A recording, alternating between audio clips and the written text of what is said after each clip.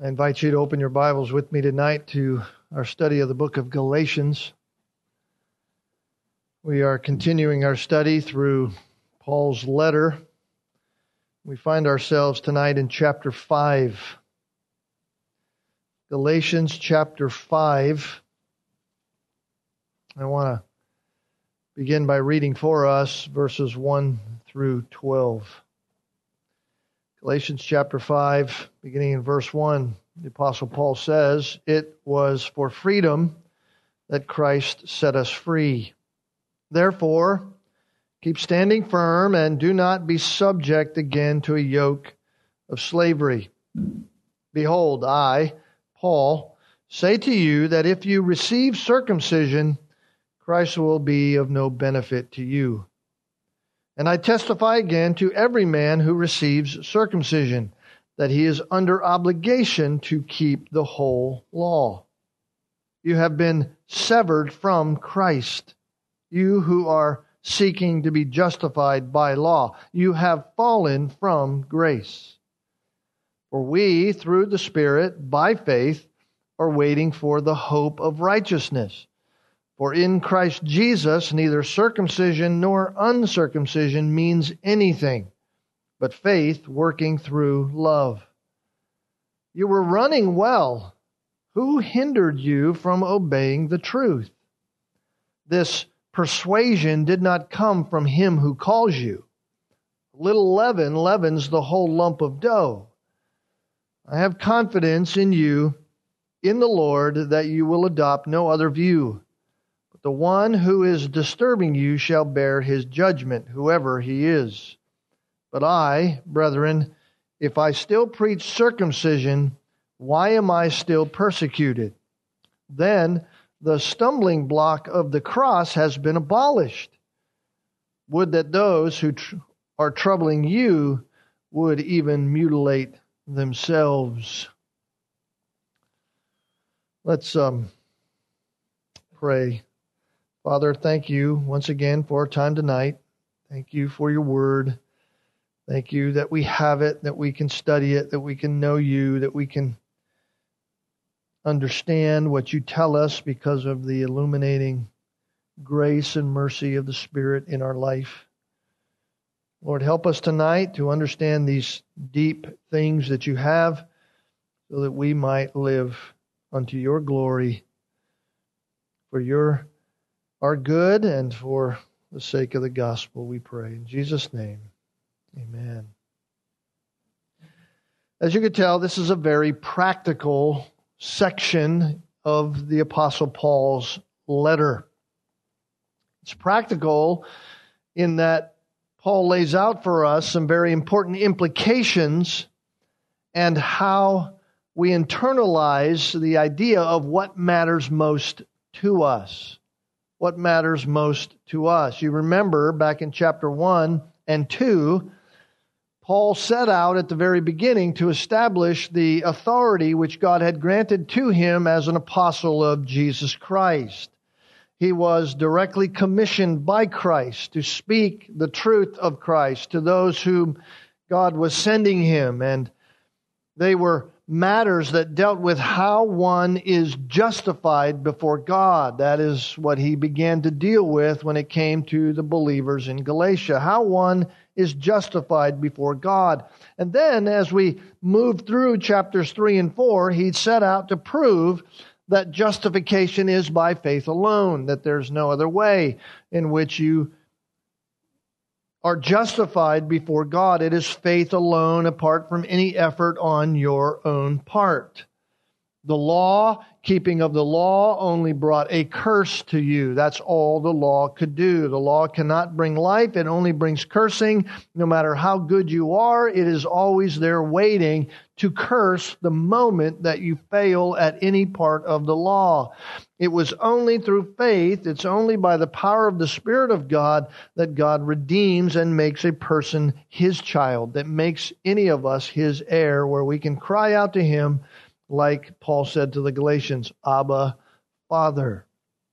Now we are in chapter 5 and 6, the last two sections, if you will, of this letter that Paul wrote. They wouldn't have had chapter titles. It's very convenient for us to have those because we can catalog things in our mind. But here we are in chapters 5 and 6, and we are introduced to what that justifying faith by the power of the Spirit produces in the life of a Christian. Paul said, I have authority to deal with these things. I want to talk to you about justification, how someone is justified before God. I'm arguing that justification is by faith alone, in Christ alone, and justification has an outworking by the power of the Spirit in the life of a believer. In fact, this whole idea of the Spirit is driven multiple times over and over again in these last chapters. You notice in chapter 5, just to kind of show you this really quickly, chapter 5, verse 16, Paul says, walk by the Spirit. Walk by the Spirit and you will not carry out the desires of the flesh. There, Paul is driving home this idea of living by, following, submitting yourself to the leading of the Holy Spirit in your life. For the flesh sets its desire against the Spirit, verse 17, the Spirit against the flesh. So you have this juxtaposition going on between the sinfulness of flesh and the holiness and the direction that God has by the Spirit. Notice verse 18, if you are led by the Spirit, you are not under the law. So there again, this whole idea of Spirit is being brought through continually here by the Apostle Paul over in verse 25 of chapter 5. If we live by the Spirit, let us also walk by the Spirit. You can't say, listen, I'm a Christian. This is the idea of that very sentence. I'm a Christian. I live by the Spirit. I'm made alive by the Spirit. It was the Spirit of God that made me alive.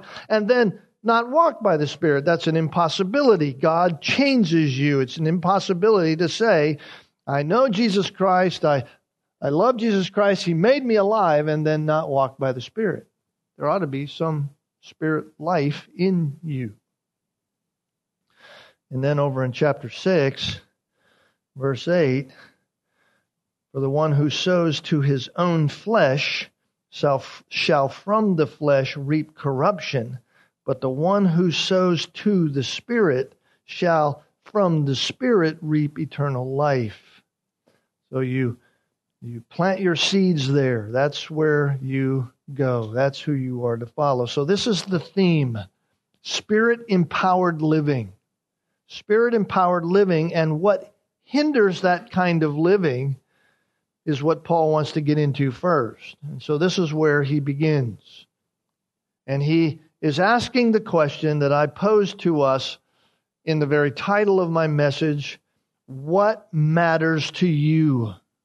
What is it that matters to you? This is a whole lot more that we could really say in reference to verse 1. We looked at it briefly last Lord's Day as we were here. Right? We gained an understanding of the principle of law and grace. Right? From the Old Testament example of Ishmael and his mother Hagar being the example of the law, and then Sarah and Isaac as those of the free woman. Right? So that was the example, the illustration of law and grace, being under the law and being under God's grace. In one sense, this entire letter can be boiled down to the very statement made by Paul here in verse 1. He says, it was for freedom that Christ set you free. Therefore, keep standing firm and do not subject again to a yoke of slavery. So, Paul begins with this statement of fact. This is a factual reality if we are in Christ. It is for freedom. It was for freedom that Christ set us free. That is fact. That is a settled reality.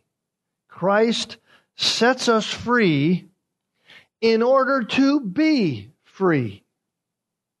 Let me say that again. Christ sets us free in order that we might be free. The question that comes to our mind is this: free from what? Free from what? If it was for freedom that Christ set us free, then what is that freedom? What are we free from? We are free from the slavery, the bondage of attempting to gain a righteous standing before God by our own efforts. We are free from that.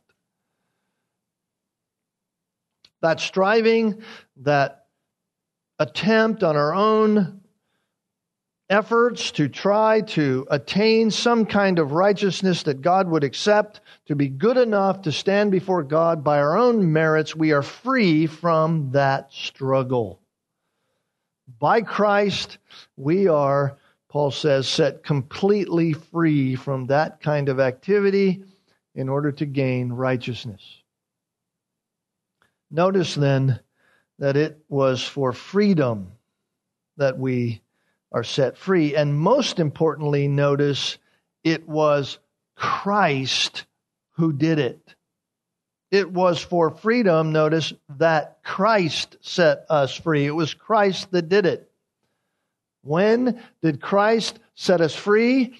Christ set us free when He accomplished by His own death on the cross, paying for the penalty of our sin, freeing us from the curse of the law. We are not under the curse, and therefore our freedom has nothing to do with our effort. We did not gain freedom by something we did. It was Christ that set us free. To say it simply, Christ accomplished what we could not. Christ finished what we could never finish. And so then Paul makes this appeal to them based upon that. He says in verse 1, "Therefore, keep standing firm and do not be subject again to a yoke of slavery."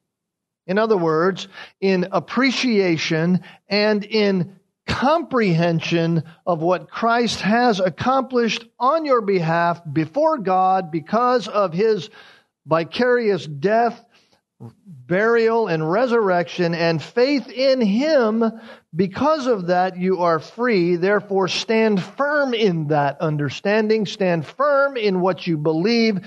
Do not adjust what matters most. Don't adjust that. Don't edit it. Don't water it down. Don't change it. Don't fudge it. Don't blur the lines.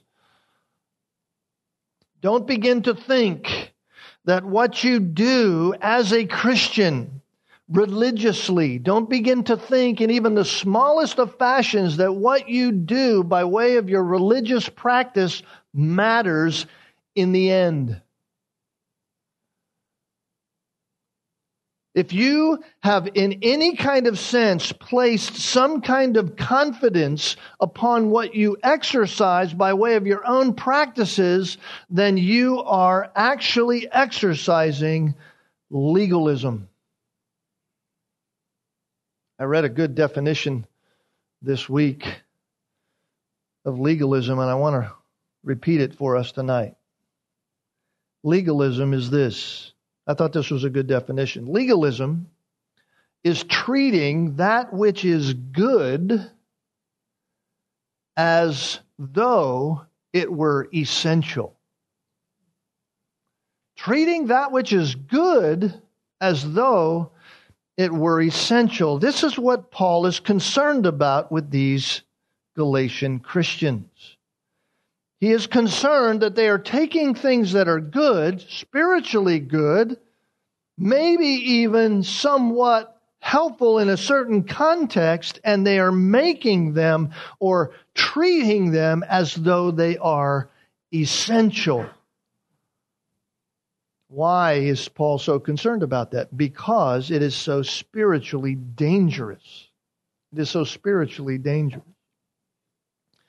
When we take any kind of religious practice, let's just take your Bible reading or take your discipleship practices or whatever it is we do which is good for us. When we take any of those kinds of practices in our life that have some spiritual worth. They have a value spiritually for even our growth. And we make that practice absolutely necessary for righteousness, then we are being legalistic. And when we are like that, it is spiritually dangerous, not only to ourselves, it is dangerous to others.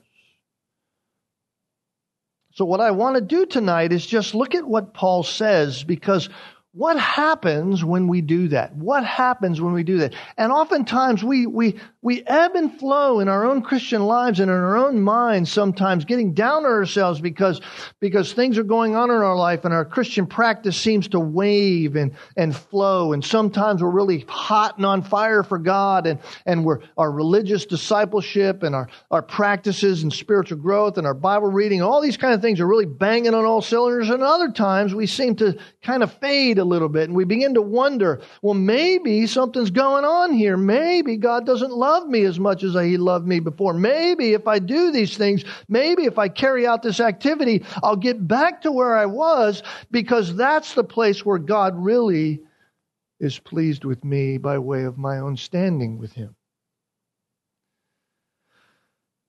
What happens when we exchange what is good and make it what matters most? That's the question. What happens when we let legalism just slip into our lives? Well, this is what Paul talks about here in this section. And he gives us several dangers. First, Paul says, the first danger is this: if you allow that to happen in your life, where what is good becomes what is necessary, Paul says you invalidate Christ. You invalidate Christ. I don't know if he could have started off with more heavy of a thought than that. Notice what he says in verse 2. Behold, I, Paul, say to you, hearkening back to the authority that he has, I say to you that if you receive circumcision, there's a religious practice. Not a bad one. God commanded it of Israel. If you receive circumcision, he's saying, in the context for which they were thinking about receiving it, because they were believing the Judaizers, if you receive circumcision, then Christ will be of no benefit to you. In other words, you invalidate Christ. It's almost as if Paul is reminding them who he is. Behold, I, Paul, say to you, remember the authority that I have? Remember that I'm commissioned by God, that you have to listen to me. It's almost like what we do sometimes with somebody when they're having trouble or they're struggling in some sin issue of life, and we've shared things with them. We want to grab them by the shirt and just say, listen, you need to pay attention to this. This is what Paul's doing. How much Paul has sacrificed on their behalf, right? I've given everything to you, and you guys are so quickly going to turn from that truth? Have I become, he says in chapter 4, remember verse 16, have I become your enemy by telling you the truth? Right? So whether Paul is reminding them of his authority or whether he's reminding them of his personal sacrifice, we can't truly be fully sure of what he is saying in that phrase, but either way, Paul's reminding them of their relationship with him. Listen, this is Paul. This is me. You know me, he's saying. You know me. And then he says, in essence, if you go about getting circumcised because you think that it matters most in the end when it comes to your righteousness before God, if you think in the end that your circumcision is going to change anything eternally before you and God, I have news for you. All you are doing is invalidating Christ.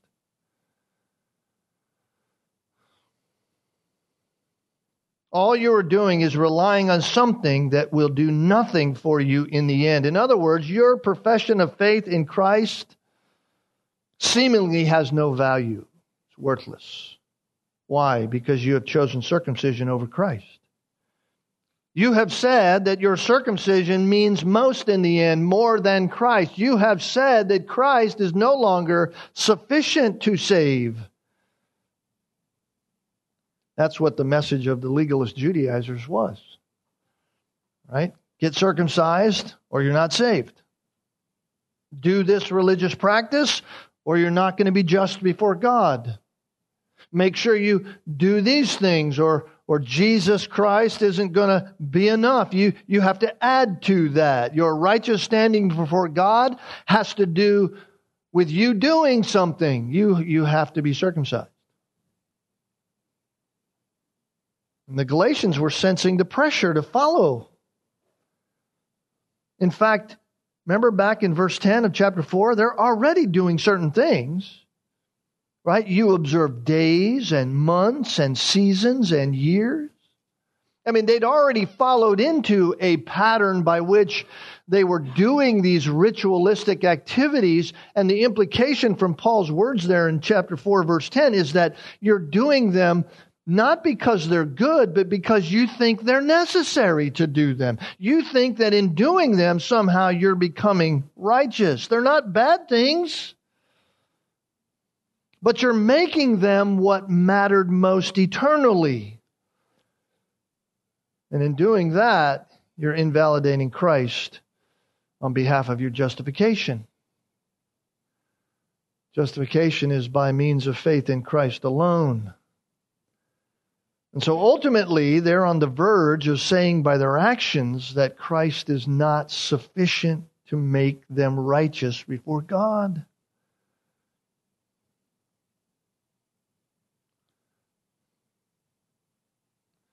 If Christ is not righteous before God, if Christ isn't righteous enough to make us righteous before God, then Christ himself is not righteous before God, because it is his righteousness that we receive if we truly believe. You see the implication? The implication is not simply to bring something into your life. The implication is that by your very actions and by what you're doing, you are devaluing Christ. You are invalidating the very reality of who Christ is, not only for yourself, but all whom you talk to and all whom you carry that out in your life with, all whom you share that with. So if you seek ultimate spiritual benefit from other things, then Christ no longer is an advantage for you. That's the first thing. That's the first danger. That's a pretty big danger. Any activity that we do, good things, things that for our life that will help us, that will build us up.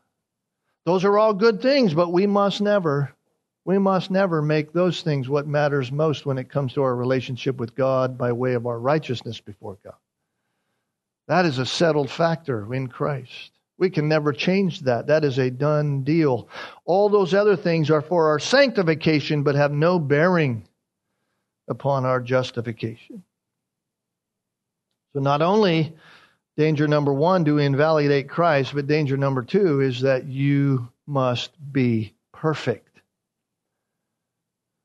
If you're going to make what is good that which now must be necessary, you must be perfect in your actions. Notice verse 3. Paul says, and, connecting it with verse 2, you've invalidated Christ, and I testify again to every man who receives circumcision. In other words, you've already gone through this practice. Who you receive circumcision, here's the deal. If you are going to do that and believe it's justifying for you to do that before God by way of your own righteousness, then you are under obligation to keep the whole law. You see, if you're going to attribute by your actions that righteousness is achieved by your efforts in some kind of way, then you better be perfect in your efforts. That's the idea. You better not ever make a mistake. You are under obligation to the whole law.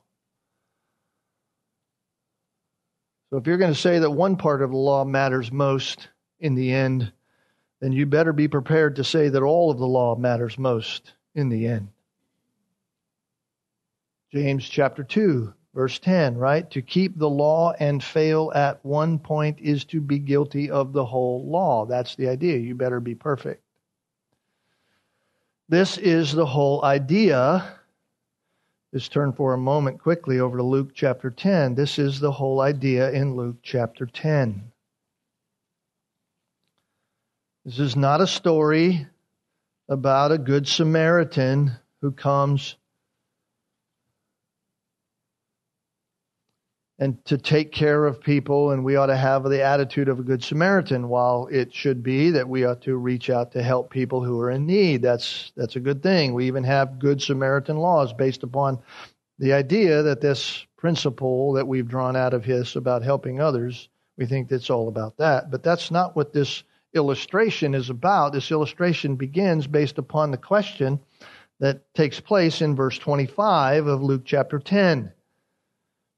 Behold, a certain lawyer stands up and puts Jesus to the test, saying, Teacher, what shall I do to inherit eternal life? That is a loaded question. That is a question about justification.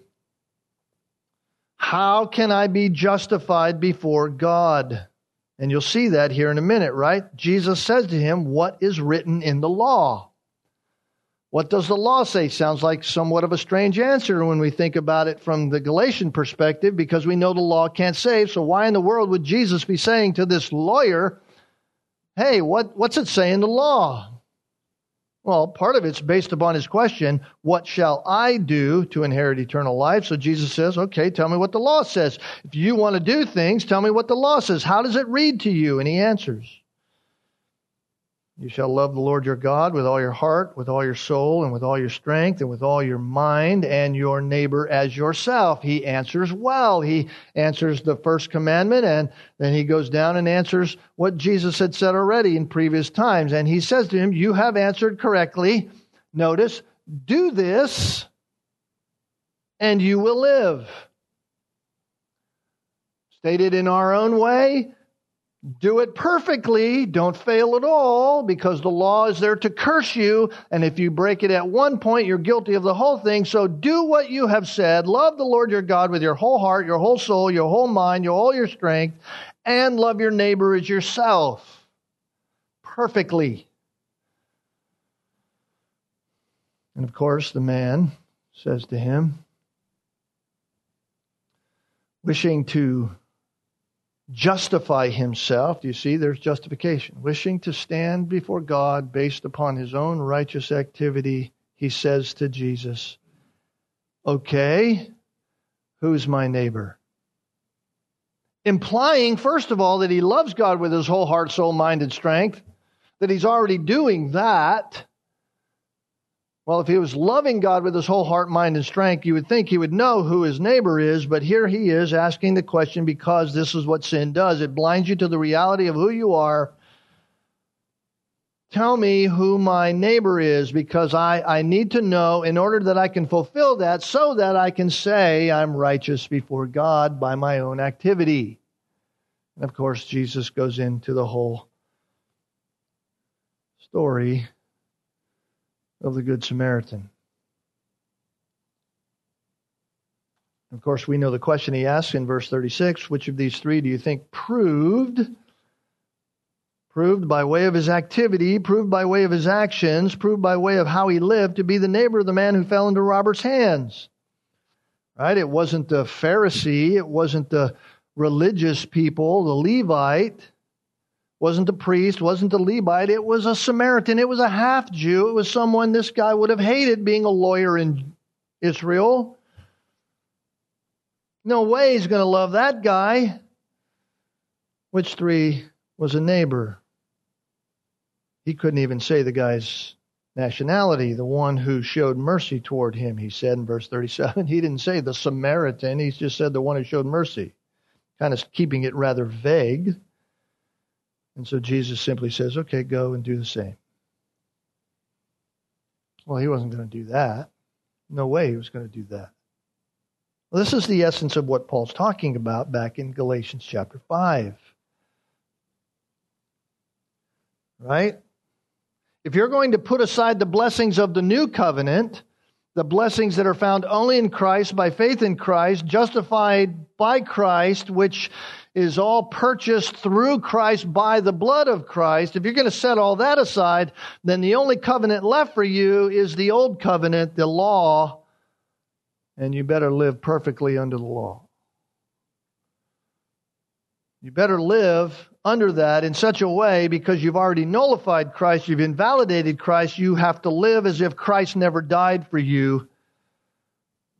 You have to be perfect. So you invalidate Christ. That's danger number one. If you make what matters, what is good, and you make it what matters most. And two, you have to live perfectly if you're going to live that way.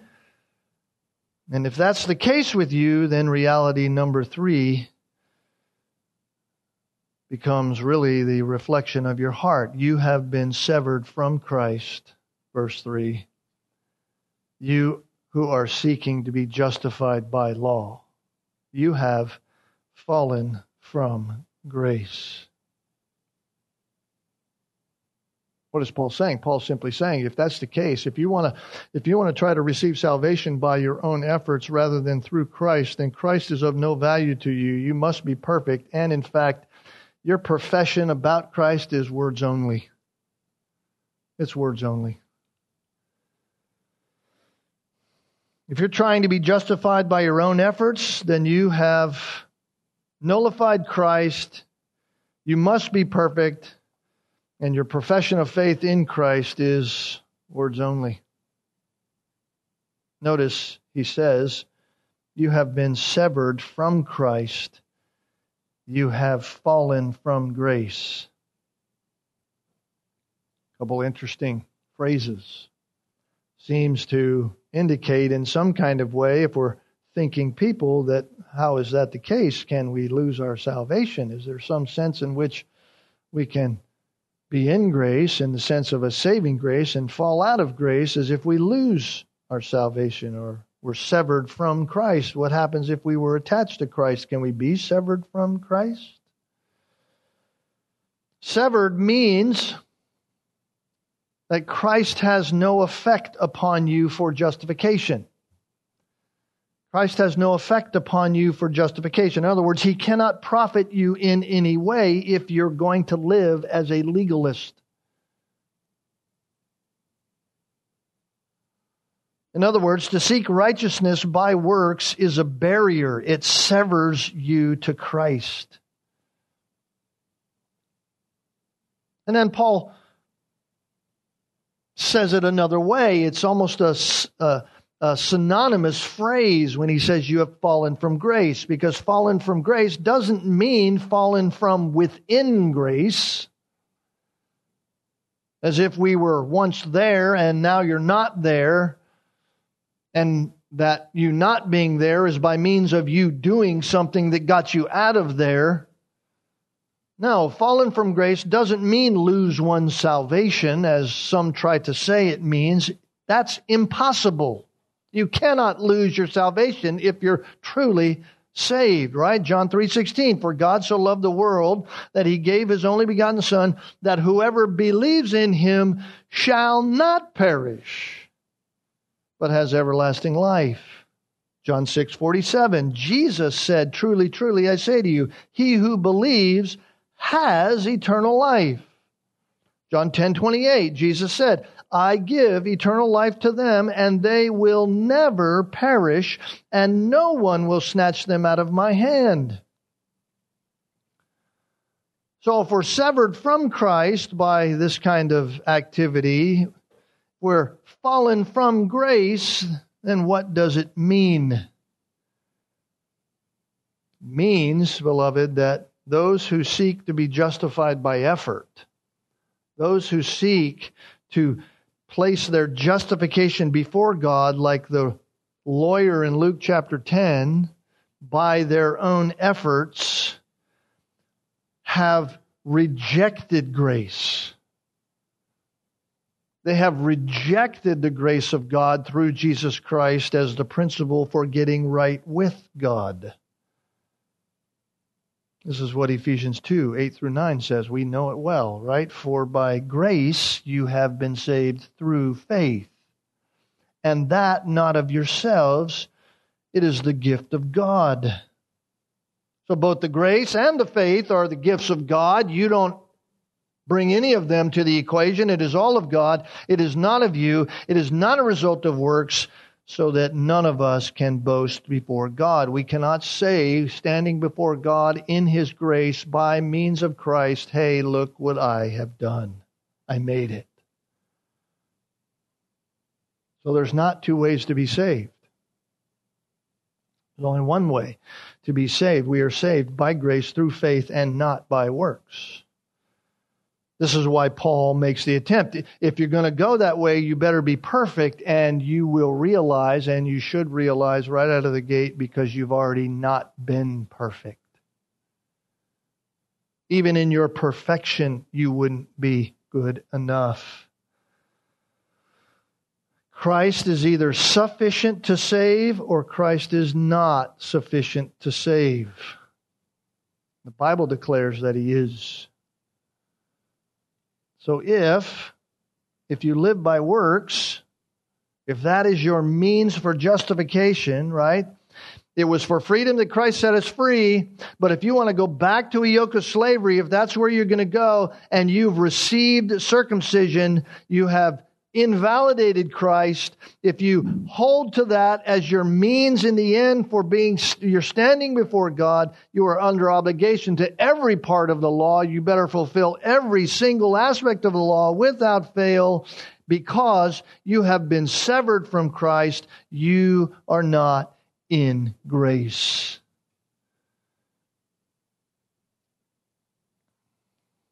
Dangerous. It's a dangerous reality. Dangerous place.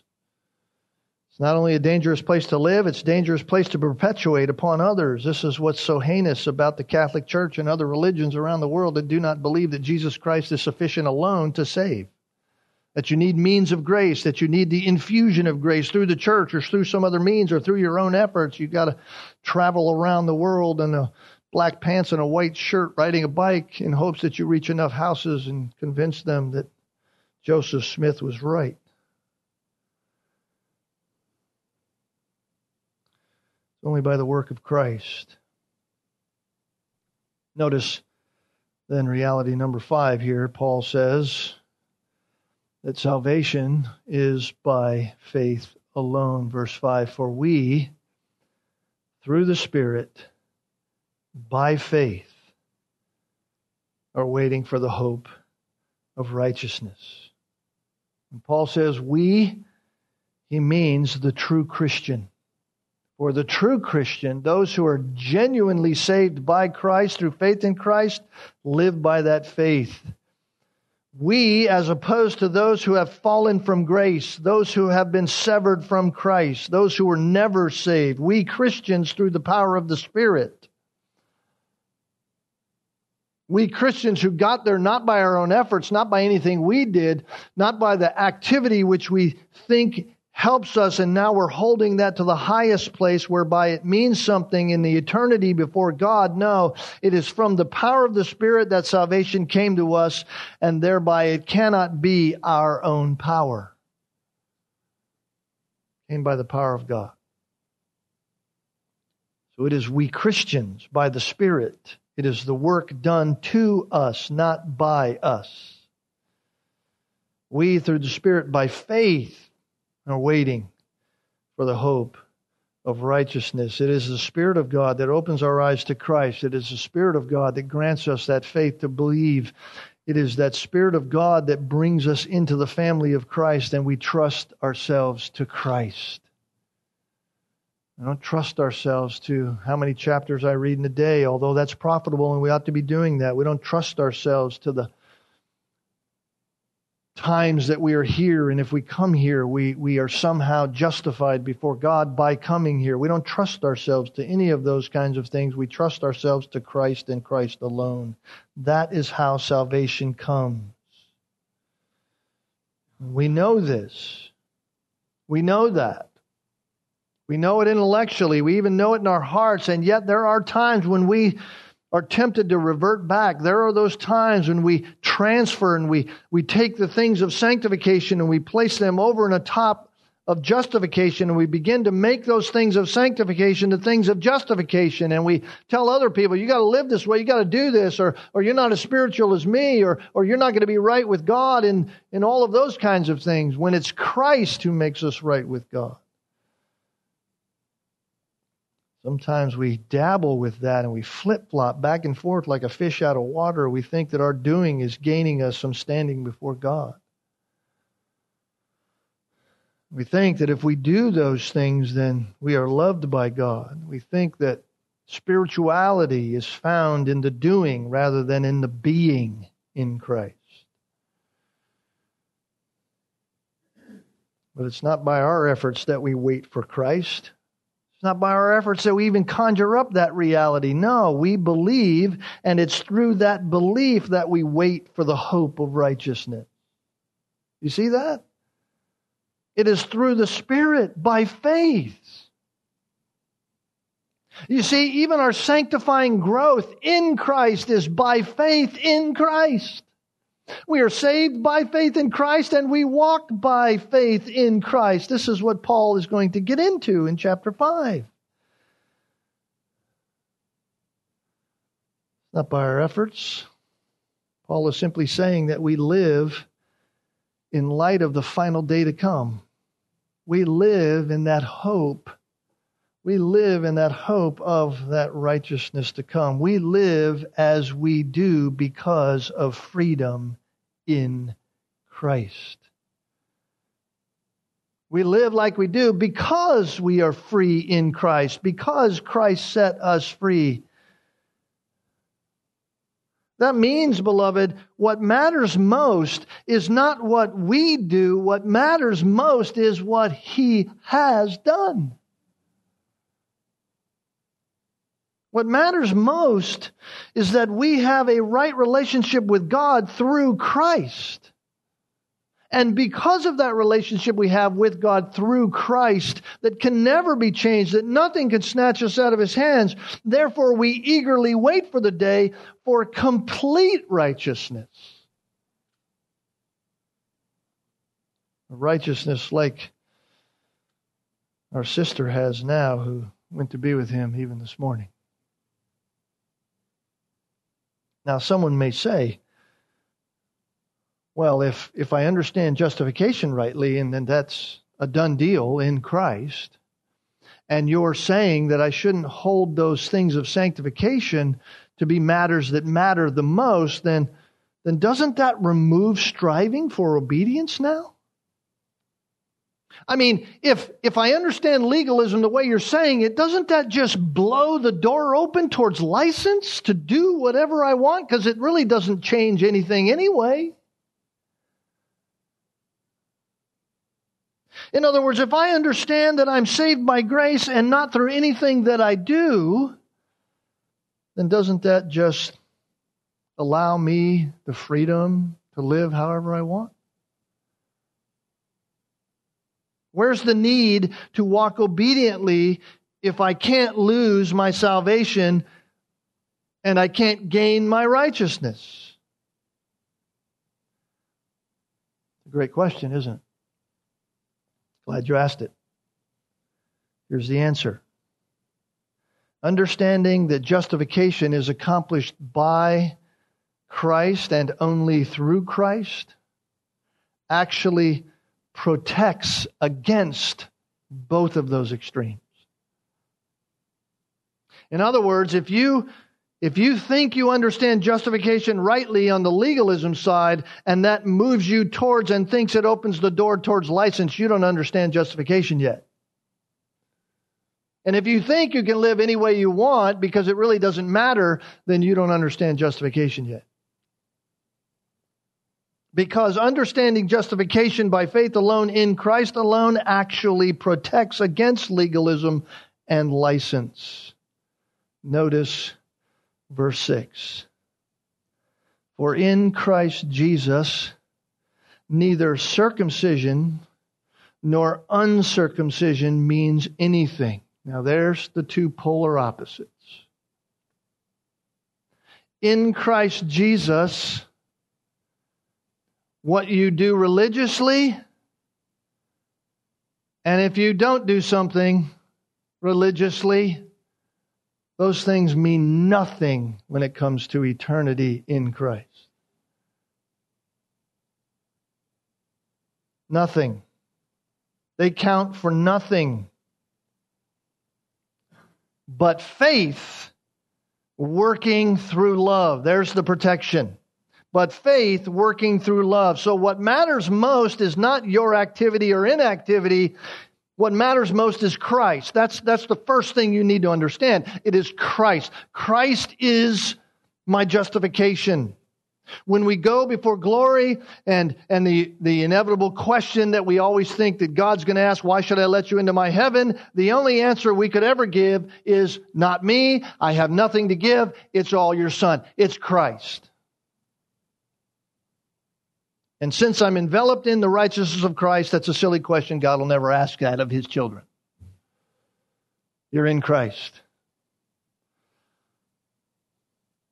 So, circumcision nor uncircumcision is anything. The context here is that some will say that outward religious practices are important, and by way of sanctification, they are important. And so some might say, so are you saying that they aren't important or that we shouldn't do them? No, that's not what Paul's saying. Paul's not saying that a religious practice or not doing that religious practice are unimportant. What Paul is saying that while those things are good for your growth, while they are good for your sanctification, your growth in godliness, they have no bearing on your standing before God on the final day. That's what he's saying.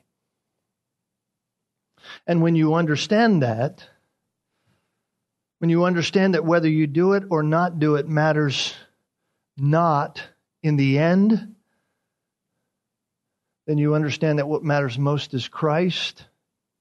You've believed in Christ. You want to live for Christ. Right? The only thing that matters is faith working through love. See, that is the transformational kind of thinking for our Christian living. What matters most in this life is what matters most on the day when we stand before God. What matters most for us as a Christian is Christ. Our faith in Jesus Christ. And we never want to do anything by way of legalism or by way of license that would detract from that. So if Christ is everything, if He means everything in the end, then He means everything right now. And that is what will make a difference on today for us. What will make a difference before God on that day is the very same thing that makes all the difference today. Faith in Christ. Faith in Christ. And when we understand faith in Christ rightly, then we live it out in love. You see that? Faith working through love. That kind of faith is more than just believing facts about Jesus. The demons believe facts about Jesus, but they're not justified before God. Saving faith, justifying faith is faith in Jesus that expresses itself in love both for God and others. Do you see? That expresses himself not in legalism saying, well, God isn't sufficient enough to save me, I must do something. That doesn't love God, which is the very question Jesus was asking the lawyer. What does the law say? Well, we love God with our whole heart. We love our neighbor as ourselves.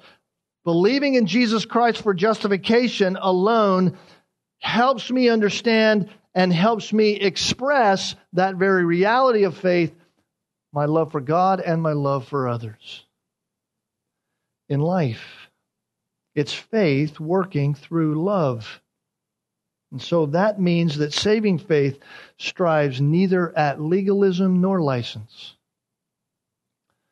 Faith through love, striving through love, keeps you right where you ought to be.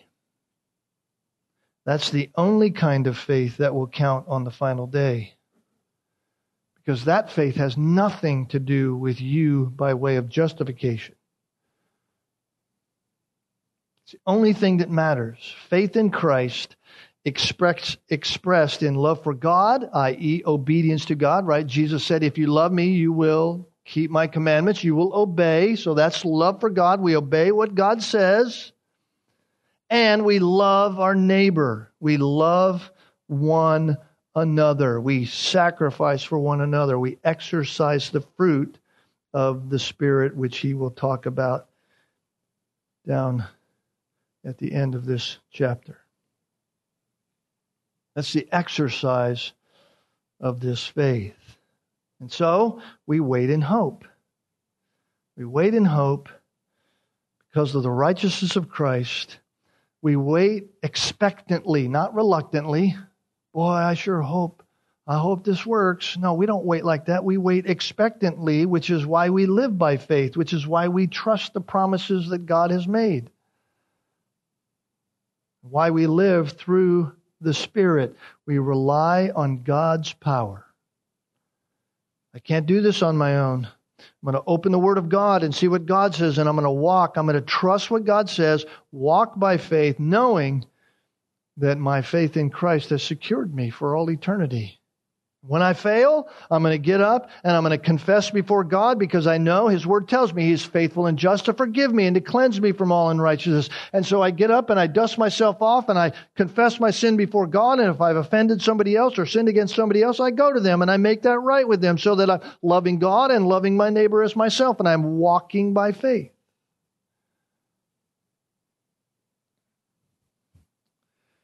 So this is the genuine character of faith. The genuine character of saving faith is expressed and demonstrated in love, actions of your life on behalf of others. So here's the question. Do we know what matters most? Do we know what matters most? Not only in this life, but also in the life to come. What matters most? It's the same thing, isn't it? What matters most here is the same thing that matters in eternity. It's Jesus Christ. Only Jesus Christ. And so we have to ask ourselves, in light of all of that and what we believe, what are we devoting our energies to? What is it, by way of our practice, that we are devoting our energies to, and thereby in our own thinking sometimes thinking that we are justifying ourselves? What are we striving to see accomplished in our own lives and in the lives of others? I hope it's faith in Christ, trusting in Christ, living by faith in Christ. And if we understand justification rightly, then we understand that faith working through love is what matters most. Faith working through love. Paul is shocked. He's going to get into this a little more next time, verse 7. You were running well. You were running well. Not what hindered you, but who. You see the influence? Who hindered you? Who hindered you? Not from the things that I've said. Who hindered you from obeying the truth? You see? You know what Paul's saying? Who hindered you from walking by faith? Who tripped you? Did you see the trip cord? Who did that? Who put that there? We'll get into all that next time. Let's pray. Father, thank you for the secured, eternally secure justification that is in Christ alone. Thank you that we can understand that we cannot earn it. We can never earn it. Forgive us, Lord, for considering at times our very actions as some means by which we are gaining your love. As if somewhere we're increasing in your acceptance of us by what we do. Forgive us for that. Lord, we know these are things for us to carry out, to walk in obedience, to walk by what you have commanded. We ought to know your word. We ought to be praying. We ought to be interacting with one another. We ought to be sharing the gospel and doing all of those things which encourage one another and stimulate one another to love and good deeds. And we ought to be growing in our faith. And yet at times we get discouraged. Right? We succumb to our own temptation and sin, and conscience wonders, and so then we try to conjure up somehow some kind of effort in which we can feel better again, and we live by feelings rather than by faith. Lord, help us. Thank you for giving us your word. Thank you for giving us the Spirit that we can understand it. Help us to apply it this day, so that you would be honored through us, we pray. In Christ's name, amen.